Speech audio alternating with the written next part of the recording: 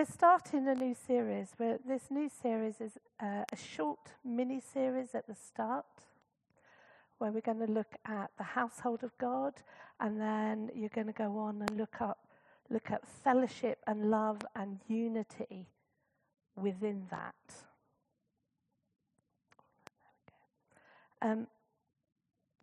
But my job today is to talk about the household.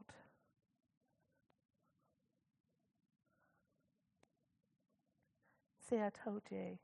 Oh, too far. There you go. What does it mean to be part of the household of God? I don't know if you remember at the beginning of the year, and we did those prayer stations, and one of the things I put up was a squiggle, because my art is renowned. So we had a squiggle, and people filled in what their desire was to see happening in Hub over the coming year.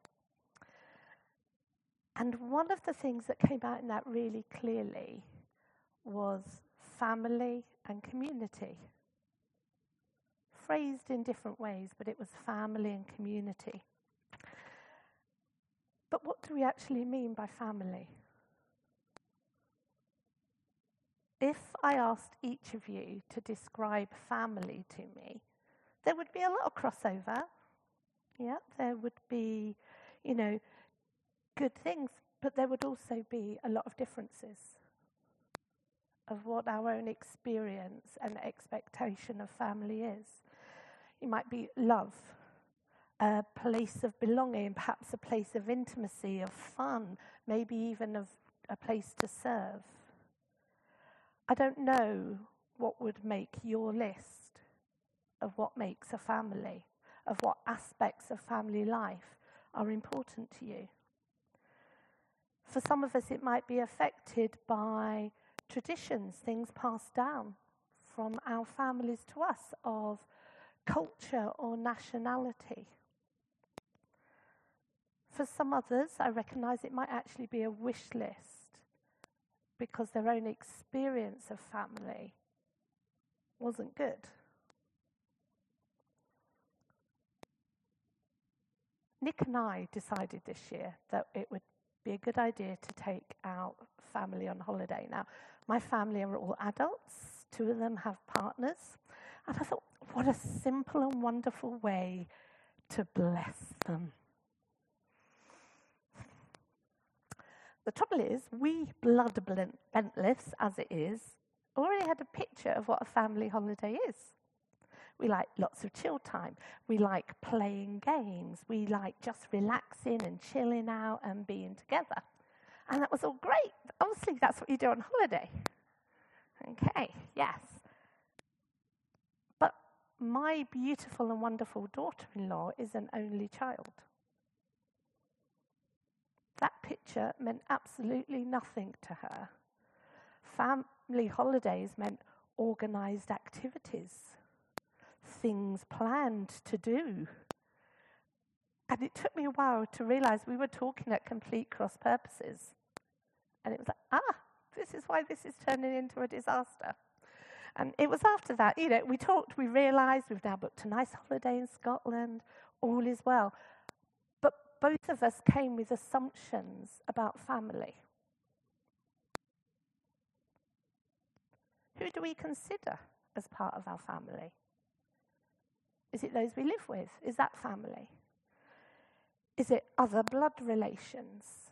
Is it people that are married into our family? Is it wider than that? Who do you consider to be in your family? So when we look at that squiggle board and say we want church to be more like family, actually that's not as straightforward as writing the word seems. Whose family? Yeah. It might surprise you that if you look through the New Testament, although we get the words sister and brother, daughter and son and father, when it's talking about the church, there is very little mention of family in that context. The term used most commonly by the New Testament writers is the household of God. Hence today's message. Now, this presented me with a problem, because talking about family gives me the warm fuzzies. I feel love and care and encouragement and belonging. And talking of the household of God immediately makes me think of chores and work. It feels colder. It felt less personal. Hold that thought. I think the problem for me and for many of us is that we don't really use this word, household, in relation to our daily lives. It has little context for us because we tend to live in small family units, however they are constituted. But that wasn't the case in the New Testament. And in truth, it's not the case in vast areas of the world. I remember when I was in the Middle East and I was a volunteer teaching English in the Palestinian refugee camps, and I lived with this Palestinian family in a town nearby. And I asked one of the girls, one of the daughters, who was about my age, like with my very Western mind, "Do you mind having to serve your brother like that?" Expecting an easy answer. But I remember her response really clearly. Because for her, it wasn't about her having to do it. It wasn't about her feeling inferior. It was about gratitude. Because she knew with an absolute certainty that if she never got married, her brother would provide her a home in his household. If she was widowed, she and any of her children would be provided a home in her brother's household, as would her mother, as would her sisters, as would the grandparents. There was an absolute surety that this is what happened.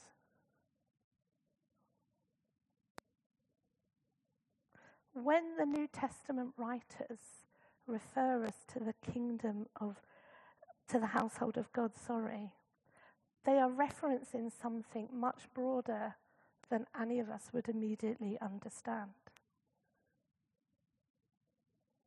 A man's household would include his spouse, their children, other family members, servants, friends.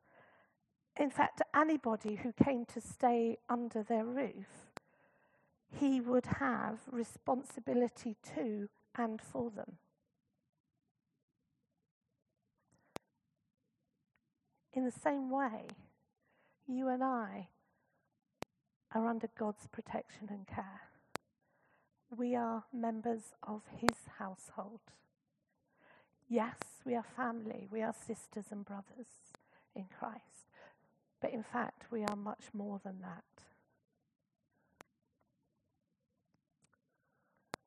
Ephesians 2:19 to 22 tells us, "Consequently, you are no longer foreigners and strangers, but fellow citizens with God's people and also members of his household, built on the foundation of the apostles and the prophets, with Christ Jesus himself as the chief cornerstone. In him, the whole building is joined together and arises to become a holy temple to the Lord. And in him you are being built together to become a dwelling in which God lives by his Spirit." Members of God's household require nothing more than belief in the salvation and redemption and restoration of Jesus Christ. What is being described here goes beyond family membership. It speaks about us being an active part of what God is building. The household of God is where everybody can come and find light and hope and peace and belonging for eternity. suddenly the term household doesn't feel so cold. Rather, it feels substantial and enduring. A place of belonging for you and I that isn't temporal or flimsy, but a home provided by Yahweh with Christ Jesus as the head of the household. This household is one without hierarchy. We are all family and we are all servants. We are called to prefer one another and to, as Peter says in his first letter, love one another deeply from the heart. John, in his third letter, teaches us to be gracious and hospitable to one another. Paul instructed Timothy how to treat both the elderly and the young with respect. Paul tells us to follow Jesus' model. He is our role model. To walk in the way of love just as Christ loved us and gave himself up for us as a fragrant offering, a sacrifice to God. In this household, leaders lead by example through service in the same way as Christ leads his believers. He didn't lord it over his sheep, pushing and prodding them, but guides them by walking ahead and showing them how to live. Scripture is thankfully full of guidance on how we live in this household. Peter, in the second chapter of his first letter, says this. This is a scripture we know so well. It says, you also, like living stones, are being built into a spiritual house, to be a holy priesthood, offering spiritual sacrifices acceptable to God through Jesus Christ. Living stones being built into the very house that God will reside in through his Spirit, called to be a holy priesthood, offering up spiritual sacrifices through Jesus. He goes on to say, you could probably all sing it with me, say it with me, but you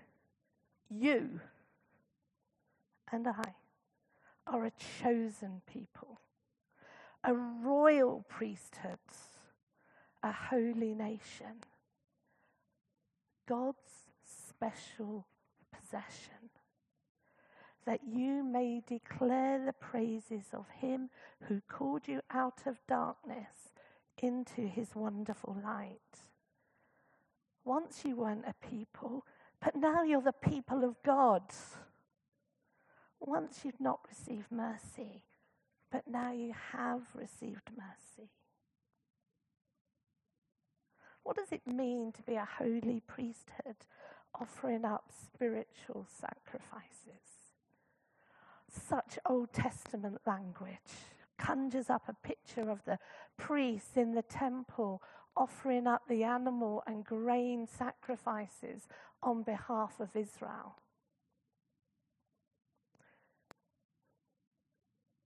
In this same sense, we, every one of us, is called up to form the new priesthood.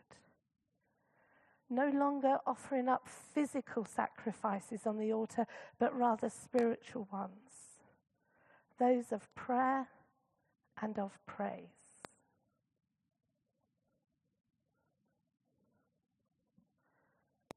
We, like those priests of long ago, are called to stand in the gap on behalf of others, to pray, to intercede for those who are lost or suffering, those who are in physical pain or emotional pain, for those who know they need God and those that don't.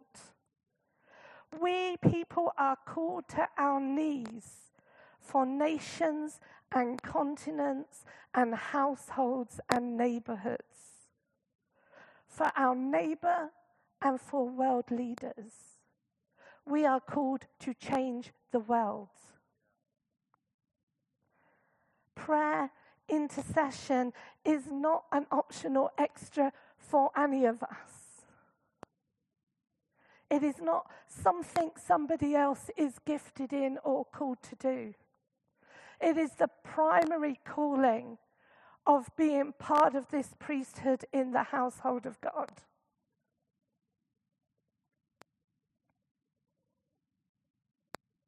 You and I are God's special possession. Next time you're feeling of little worth or of little consequence, remind yourself of that truth. You are God's special possession, chosen by Him on purpose. He looked for you, and He found you, and He brought you into His household. He made you a royal priest, and He commissioned you to intercede for His whole creation. That is your purpose. But when we read that scripture, we also know, that's gone far too far, I told you.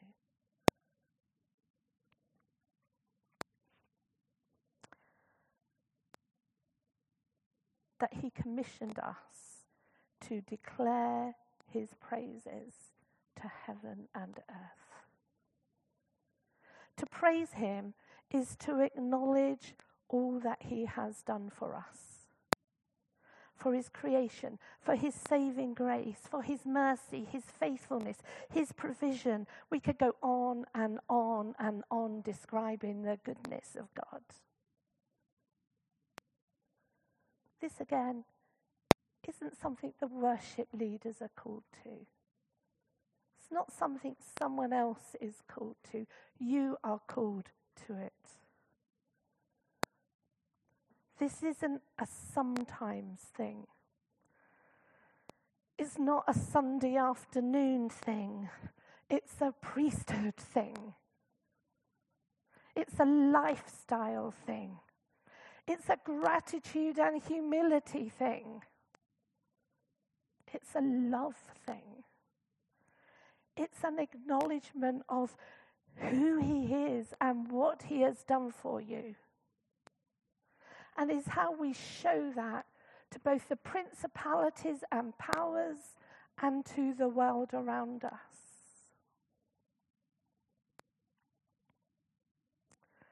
I don't know why it is so important to God, who is so far above us, that He receive our praise. But as Phil said earlier, if we stay silent, it is so important that God will make even the rocks cry out His praise.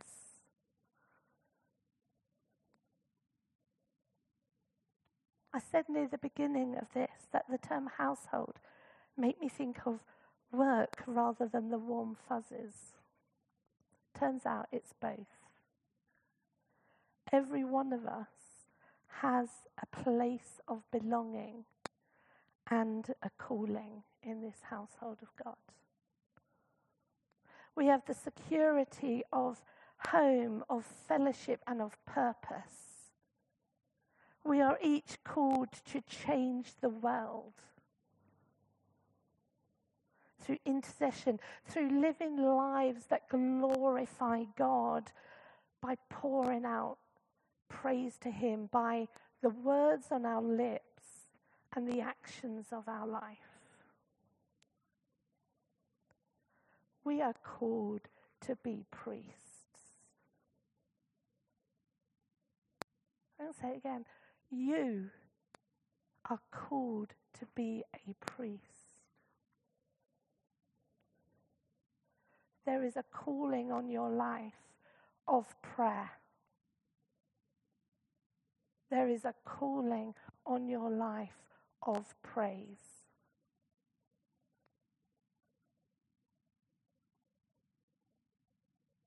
This is being in the household of God. Without the prayer and without the praise, there is no household. It's a living structure built by the very people in it.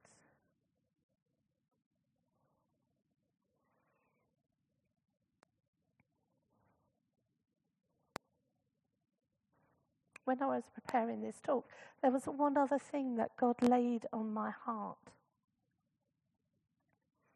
And he just kept dropping it and dropping it. And the question was, what am I prepared to come and lay on the altar for God's purposes? We've heard this word that the safety car is coming off the track. This isn't God saying, what's your gifting? I'll let you into a secret. He knows what your gifting is. He gave it to you. This is him asking us, what out of all that you've got and you've been given can I rely on you to serve me with? So that when that need arises, I can say, yeah, I'm going to send John because he told me he's good for that.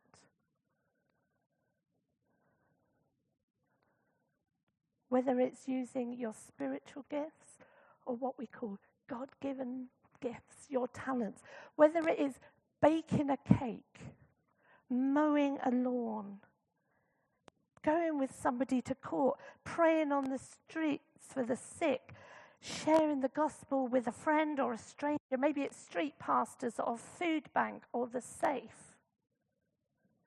I don't know. But God is saying to us, what can I rely on you for? What is the thing? He's not asking us, give me everything. God knows us too well. This isn't a, I'm going to give you the world, God, today and forget it tomorrow question. That's not what he's asking. He loves you. He loves me. There is no big or small in this. That's not what it's about. It's about willingness and heart. And God has a plan and an agenda and a purpose. And he wants to know, what are you good for?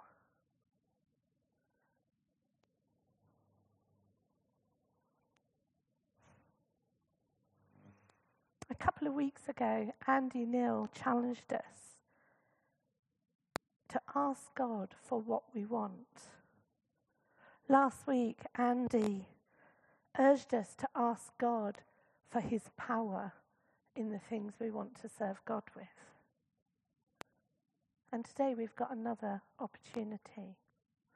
You know, our head of our household, Jesus Christ, does not leave us floundering. He delights in giving his children good gifts. He delights in equipping his household for its purposes. So what do you want? What do you need out of this afternoon? Do you need a fresh or new anointing for prayer? Do you need the same for praise, for living a life of praise to God? Do you need to be able to accept that you have both a place to belong and a purpose? Do you need that confirmation that you are a special possession of Yahweh? Is there something you want to ask God for to be able to lay back down on his altar? Or maybe you just want to come and respond to that and say, you know what, God, I'm good for this. You can count on me.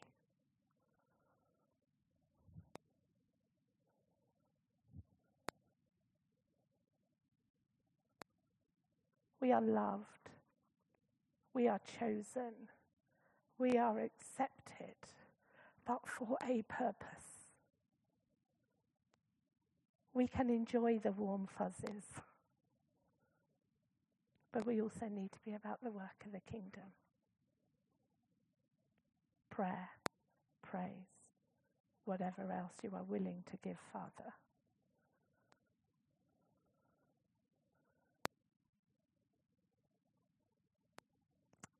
Thank you.